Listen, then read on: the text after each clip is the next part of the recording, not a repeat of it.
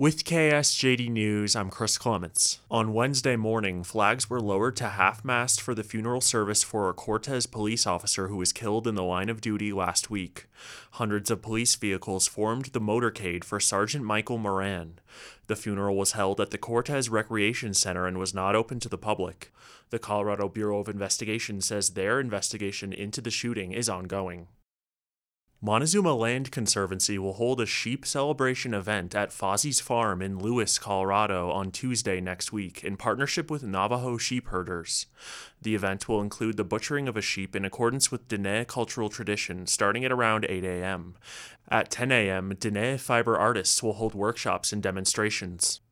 Herders in Teec Nos Pos loaned their sheep and goats to Fozzie's farm as part of a cultural exchange with Montezuma Land Conservancy, or MLC.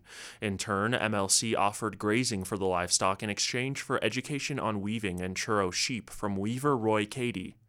This is KSJD News.